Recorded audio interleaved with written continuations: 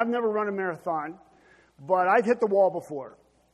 So when my son was in college, he got this crazy idea that he wanted to ride his bike home from college, which is kind of cool. He goes to UC Santa Cruz. I went to UC Santa Cruz. And so he invited his friends, people like Kevin Dean and Brady Bollinger, Johnny Wood, and Nathan Allen, and said, hey, let's ride our bikes home from college, from Santa Cruz. And then Connor, my son, called me up and said, and we want you to go with us, too. So, 5 days from Santa Cruz home, it's a haul. And there are 3 days of 100 miles, back to back. And I hit the wall. The lesson that we learn is the way to keep from hitting the wall is what you do before you ever get there. You got to hydrate. You got to keep taking fluids in. And you got to keep eating, getting energy inside of you. And I did all that. Why did I hit the wall? Because I was twice their age. I was just an old guy, trying to struggle behind them. But we're in this series, Joshua, moving forward with God. And this morning we want to look at that famous story about Joshua in Jericho.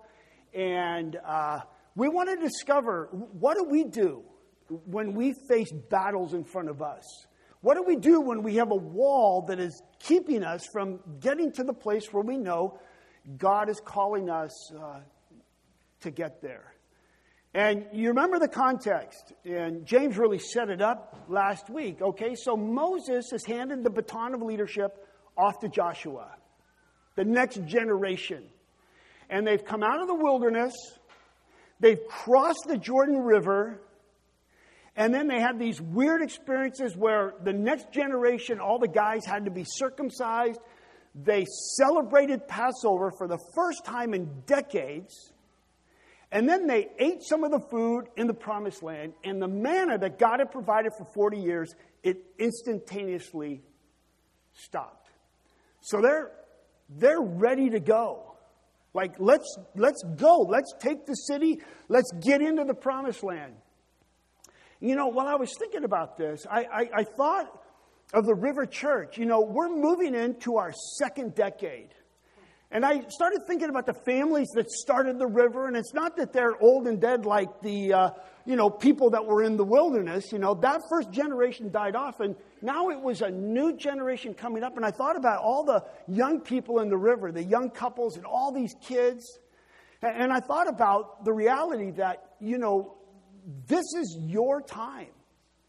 And sometimes with a church like the River, we can think about the glory days when there were a few really beautiful families who met in backyards and just made this thing happen. And you all paid a price for 10 years, But in one sense, the best days of the River, I believe, are still in the future. And they're the days that are going to be sort of made happen by a lot of the young people that are part of the River. And that makes me excited. So let's look at the story, and we'll see these, what I want to call 3 strategic moves before you hit the wall. Joshua chapter 5. We'll start at verse 13, the very end of the chapter, and then we'll just read to verse 5 of chapter 6. Now, when Joshua was near Jericho, I think it was a reconnaissance mission to find out, what is the wall, what does the city look like? What are we up against? He looked up and he saw a man standing in front of him with a drawn sword in his hand. Joshua went up to him and asked, are you for us or for our enemies? And this guy says, neither. But as commander of the army of the Lord, I have now come, period. It's like almost a bizarre statement. Are you for us or against us? And he said, no. Okay. What did Joshua do? Then Joshua fell face down to the ground in reverence and asked him, what is the message that my Lord has for his servant? The commander of the Lord's army replied, take off your sandals, for the place where you are standing is holy. So Joshua did so. And this is one of those situations where chapter divisions don't really work, because the story just keeps on going. Now, the gates of Jericho were securely barred because of the Israelites. No one went out. No one came in. The conversation keeps going between, now we discover it's the Lord. He said to Joshua, "See, I have delivered Jericho into your hands, along with its king and its fighting men." Here's the plan. March around the city once with all the armed men. Do this for 6 days. Have 7 priests carry trumpets of ram's horns in front of the ark.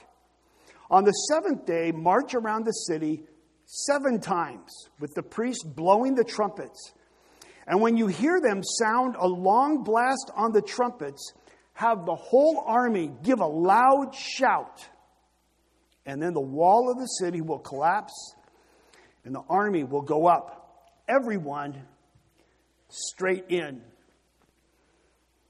I think the first move that I see as I've been thinking about and praying about this text is this.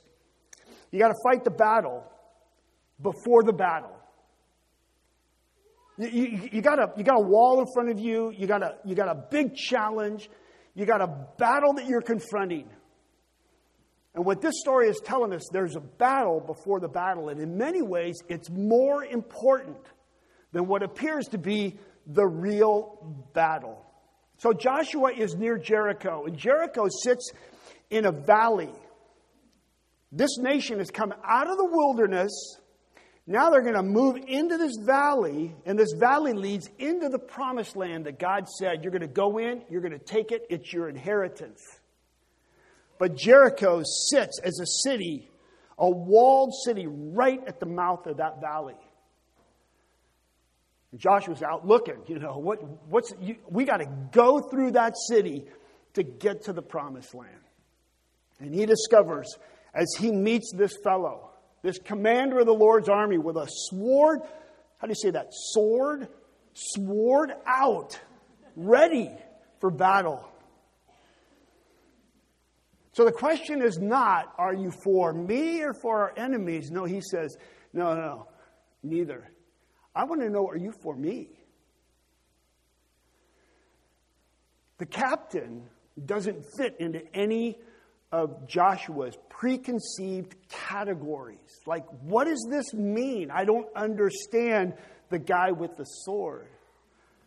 And that's part of the reality of fighting battles, is that God will never be co-opted by our agenda. This isn't about, God, will you bless my plans? So, good advice. Before any battle, go face down and take your shoes off. Posture is strangely important here in terms of what it indicates or signifies about our sort of attitude or relationship to God. And his shoes. Take your shoes off. Face down, take your shoes off. This is Joshua's Moses at the burning bush experience, where Moses is talking to a bush that's on fire and won't go out. And then God speaks from the bush and says, hey, buddy, take your shoes off. Why? Because the ground you're standing on is holy ground. Shoes symbolize power, dignity, ownership. And the commander says, take your shoes off. I'm in charge here. Humility, humbleness. There's a battle to be fought before the real battle. There's preparation before the Patriots and the Falcons lace up their shoes. There's a lot of preparation that happens. And maybe the preparation is the most important part of the whole game, that which we never see. 1 Peter 5:5, God opposes the proud but shows favor to the humble. Humble yourselves, therefore, under God's mighty hand, that he may lift you up in due time. The reality is all ground is holy. It's the thing about the river, too. We don't have a typical church, with a building, with a steeple and a cross, and then all of God's people inside. We don't have that. We go to the beach. It's just common sand. of everyday life. We come into the Norris Pavilion. This is a beautiful place that the community comes and lives life in. That's a great message for the river, because sometimes we get this idea that when we go inside a church that we've somehow entered into a territory that's more holy or sacred. Now that doesn't mean that when our students go up to Forest Home, that they're not going to a sacred place where saints in years past have gone there. Billy Graham on his knees understood God's call to him to take the gospel to the nations. It's a holy, sacred place. But this story is telling us that all ground is sacred ground. Wherever you go, when you're at school, when you're in the cubicle, or when you go to that scary place that you're anxious and you're fearful, the psalmist said in 24:1, "The earth is the Lord's and everything in it." Jericho belonged to God before Joshua and his army ever came up to the wall. There was a battle before the battle. And my friend Jim Kreisman and his wife Kimberly are right here, and they've been missionaries for years. We served on staff together, but missionaries for years in Singapore and just bringing the gospel, but primarily training pastors and training leaders. And Jim goes 3, 4, 5 times a year now to Vietnam. And he asked me if I would be willing to go on one of his trips. So next Sunday, we're going to go to Vietnam together. And and we invited Bill and Anita Sayers to go with us. So the 5 of us, no, that's 4 of us. Yeah. Well, the 5th. The 5th is the army of the Lord's, the commander of the Lord's army, right? We're going to Vietnam. And, the neat thing is that part of our time there is going to be to go and train about 40 young Vietnamese youth workers in how to do youth ministry. So that's a great opportunity. I'm so thrilled, Jim. Thank you for the invitation, and we're gonna pray. You're gonna pray for us next Sunday. So I hope you'll come and send us off. But here's the deal. We're the Americans. We're the Westerners. We're the ones that have a lot of education and a lot of experience in church work. And in Vietnam, they're just really beginning, to do youth ministry. So will you come, please, and teach us how to do youth ministry? Well, the first thing is on our face with our shoes off. Of course, I guess we'll take our shoes off a lot there, right? Yeah. But here's the deal, is that God is already at work in Vietnam, doing a great work. And we could make the mistake of thinking that we're going to bring something, but really we're going to experience and see what God is doing and then encourage. Part of the battle before the battle is understanding that God is so big and so in charge and owns the whole world. He's claimed it as his own.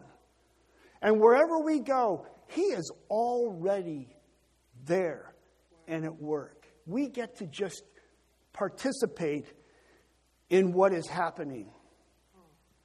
So Joshua chose to fight the battle before the battle because he knew that private victories precede public victories. What happens in private often determines what happens in public. We need to get right with God before we fight for God. But there's a second step, I think.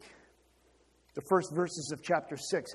We need to trust the warrior behind the warrior. In verse 1, the gates are securely barred. It's a hopeless situation for Israel. Look at those walls. Look at those gates. How are we ever going to accomplish this mission?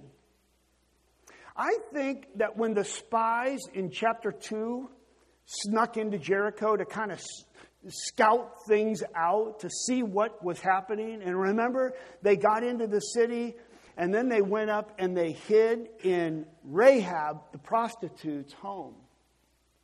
I think part of their mission was to go and test out the sort of spiritual temperature in this city, to find out what was actually going on there. And when you get to verse 1 of chapter 6, what we discover is they have said, we don't want anything to do with your God. Gates are shut. Hearts are closed. Hardened to any message that you might bring to us. And all the spies could do is hide with Rahab and then get out of town. But we see the Lord says to Joshua, verse 2, see, I've delivered Jericho into your hands along with its king and all of its fighting men. This is God's battle to fight. It's not Joshua's battle. Elvis actually had it wrong. Joshua did not fight the battle of Jericho. No, the Lord fought the battle. It's the same as the story that we read about when young David, soon to be king, but just a young person, comes up against the giant, the Philistine, Goliath. And David tries to put on Saul's armor and says, this doesn't fit me. He takes those small, smooth stones and he goes out to fight the battle against Goliath. From all vantage point of anyone else, he's sure to lose this battle. But David is confident because he knows about the warrior behind the warrior. He knows that it's not his battle to fight. In fact, in that story, he says this. He says to Goliath and all the Philistines arrayed so all of Israel can hear it, all those gathered here will know that it's not by sword or by spear that the Lord saves. For the battle is the Lord's, and he will give all of you into our hands. There's a certain amount of spiritual confidence when we put our trust in the warrior behind the warrior. Picture Jesus with a drawn sword. You know, we often don't put him in that category, but Jesus as the mighty warrior. And when he was in the garden, remember, it was the night that he was betrayed. It was after he had washed his disciples' feet and he'd celebrated the Passover with them, bringing to mind what these Israelites had just celebrated in the crossing of the Jordan. He took the bread and broke it, and the cup and broke it, and then he went out to the garden with his disciples and said, pray with me. This is the night. And then in the darkness, there's this crowd of hoodlums, you know, that come into the garden looking for Jesus. And it says that they had clubs and spears in their hands. And they want to grab Jesus. And Jesus, I think even inside, though, there was great anticipation, even anxiety. Jesus probably has a bit of a smirk on his face. He says to them, when they want to arrest him, the clubs, do you not think that I cannot call on my Father, and he will at once put at my disposal more than 12 legions of angels? You know how big a legion is? That's 6,000 warriors times 12. Jesus says, I could just look to my Father, and like that, he would immediately put at my disposal more than 72,000 fighting warriors for me.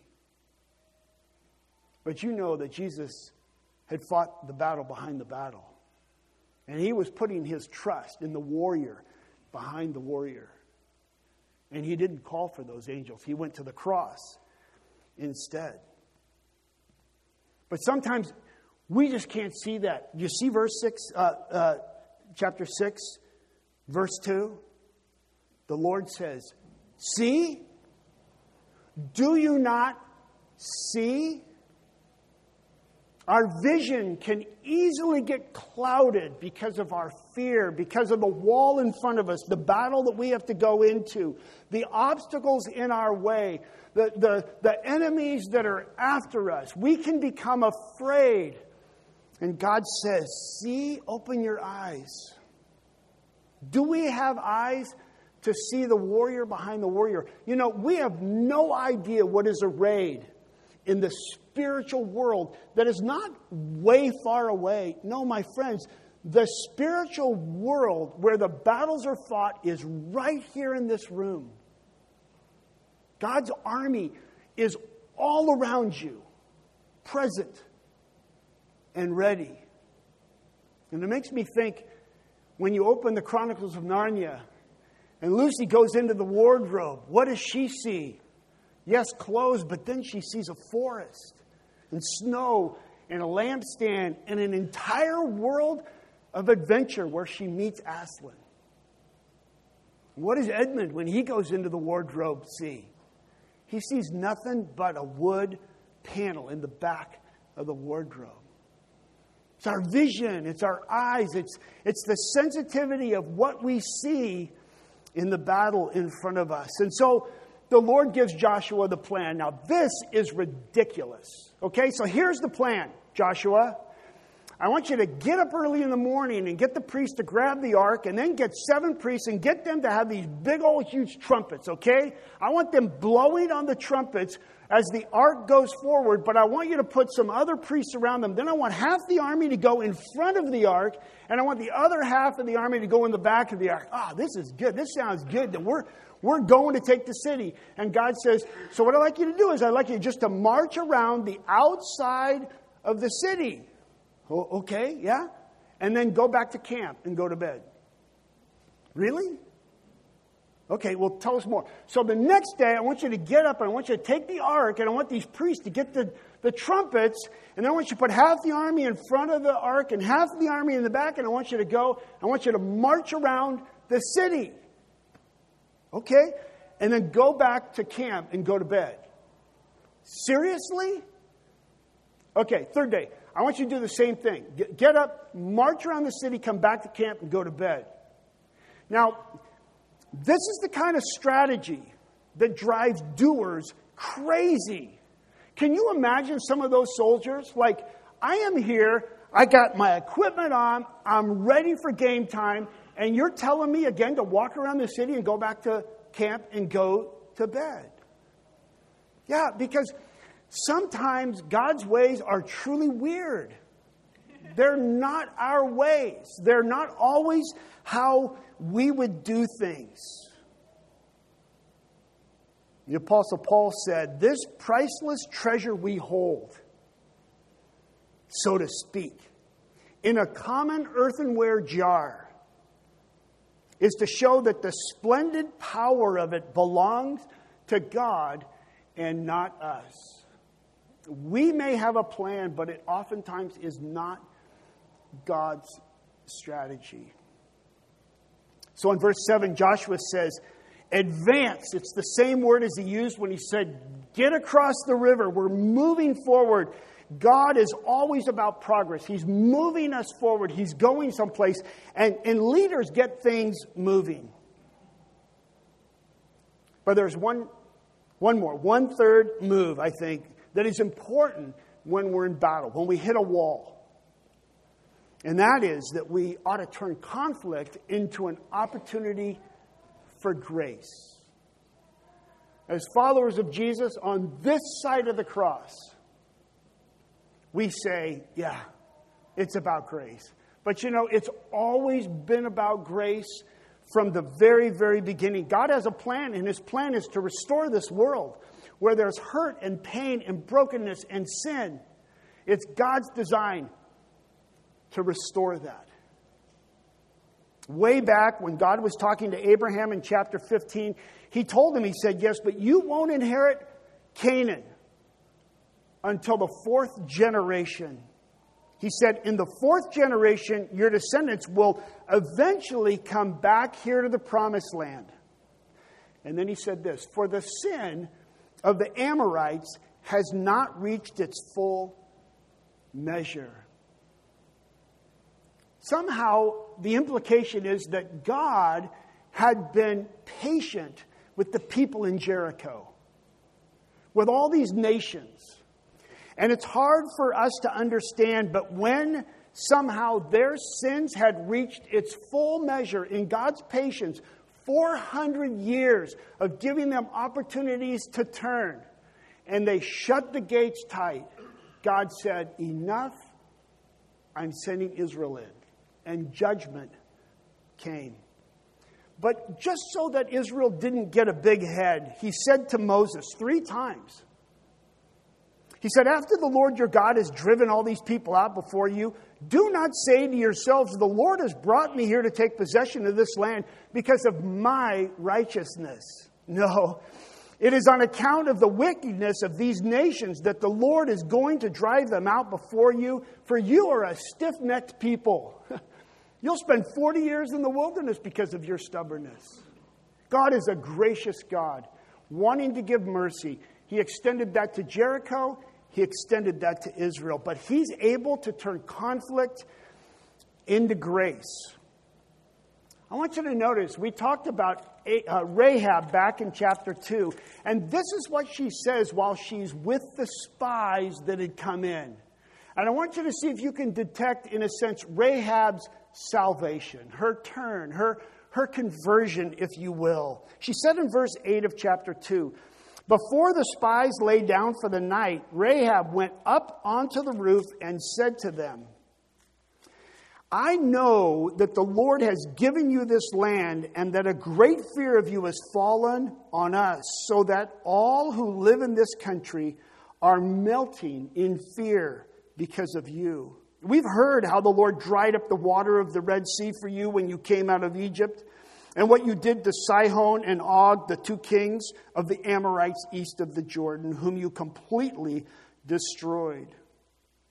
And when we heard of it, our hearts melted in fear, and everyone's courage failed because of you.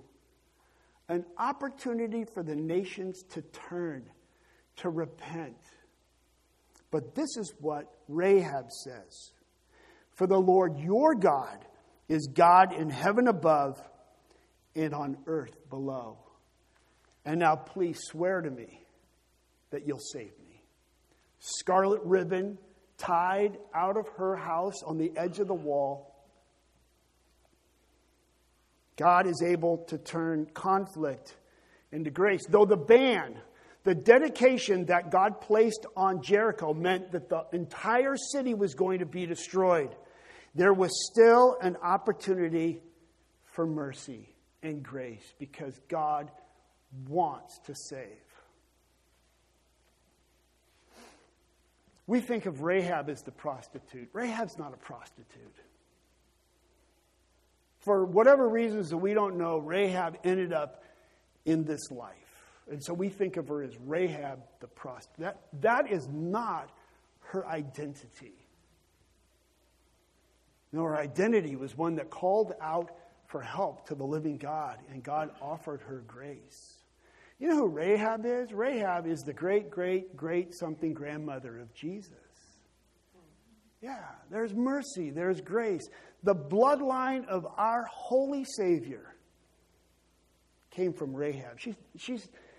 She's not labeled by prostitute, but by a faithful daughter of God. And this anticipates sort of the international ethnic inclusivity in the church of Jesus. In fact, in heaven, the leaders cry out to Jesus, you are worthy to take the scroll and to open its seals because you were slain, and with your blood you purchased for God persons from every tribe and language and people and nation. They're all going to be in heaven with us. Rahab reminds us that God is ready to turn any conflict into an opportunity for grace.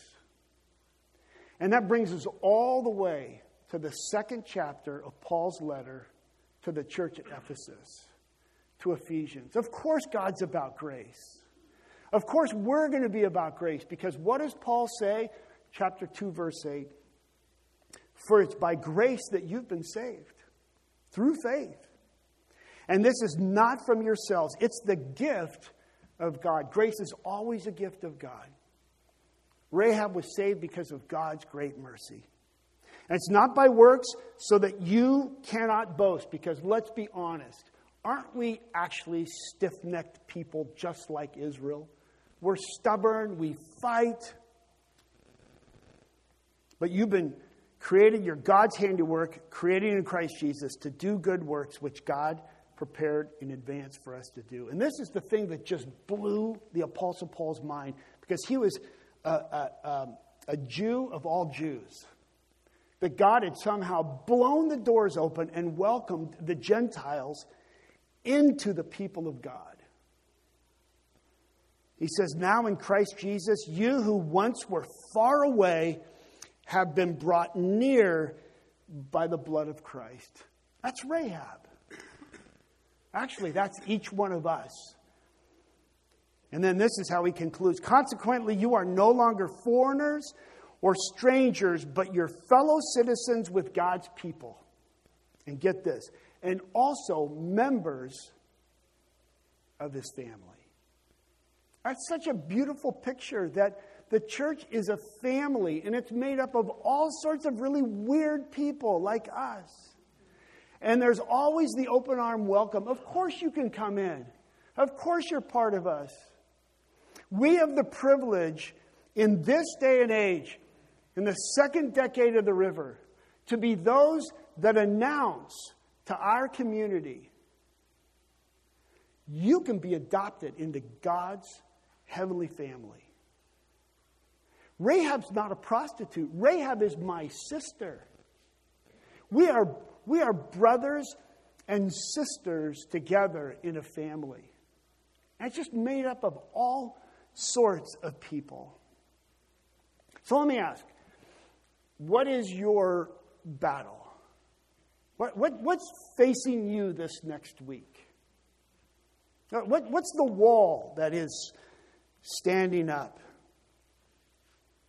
And maybe a thought to think of is, what simple posture could I take to sort of put me in a place where I let God be God and I let him be the warrior? That's true that he said, once the wall goes down, every single soldier's got to go straight in. You know what that meant? That meant y'all have a job to do. You got to go into the city and fight like crazy. It was dangerous. The other question is, does God really want you to fight that battle? You know, maybe sometimes we're taking on battles that God says, no, that's not that important. Let that one go. Just give up the impulse to respond on social media. Just let it go. So I leave you with this. Brad, why don't you guys come on up? What would it look like for the River family to just, in this community, be people that have open arms, that embrace the stranger, that just exude grace, that we take the opportunity to build bridges rather than walls between us and the people around us, and just be people that wholly put our trust in Jesus, the warrior who fights on our behalf. Let's do that.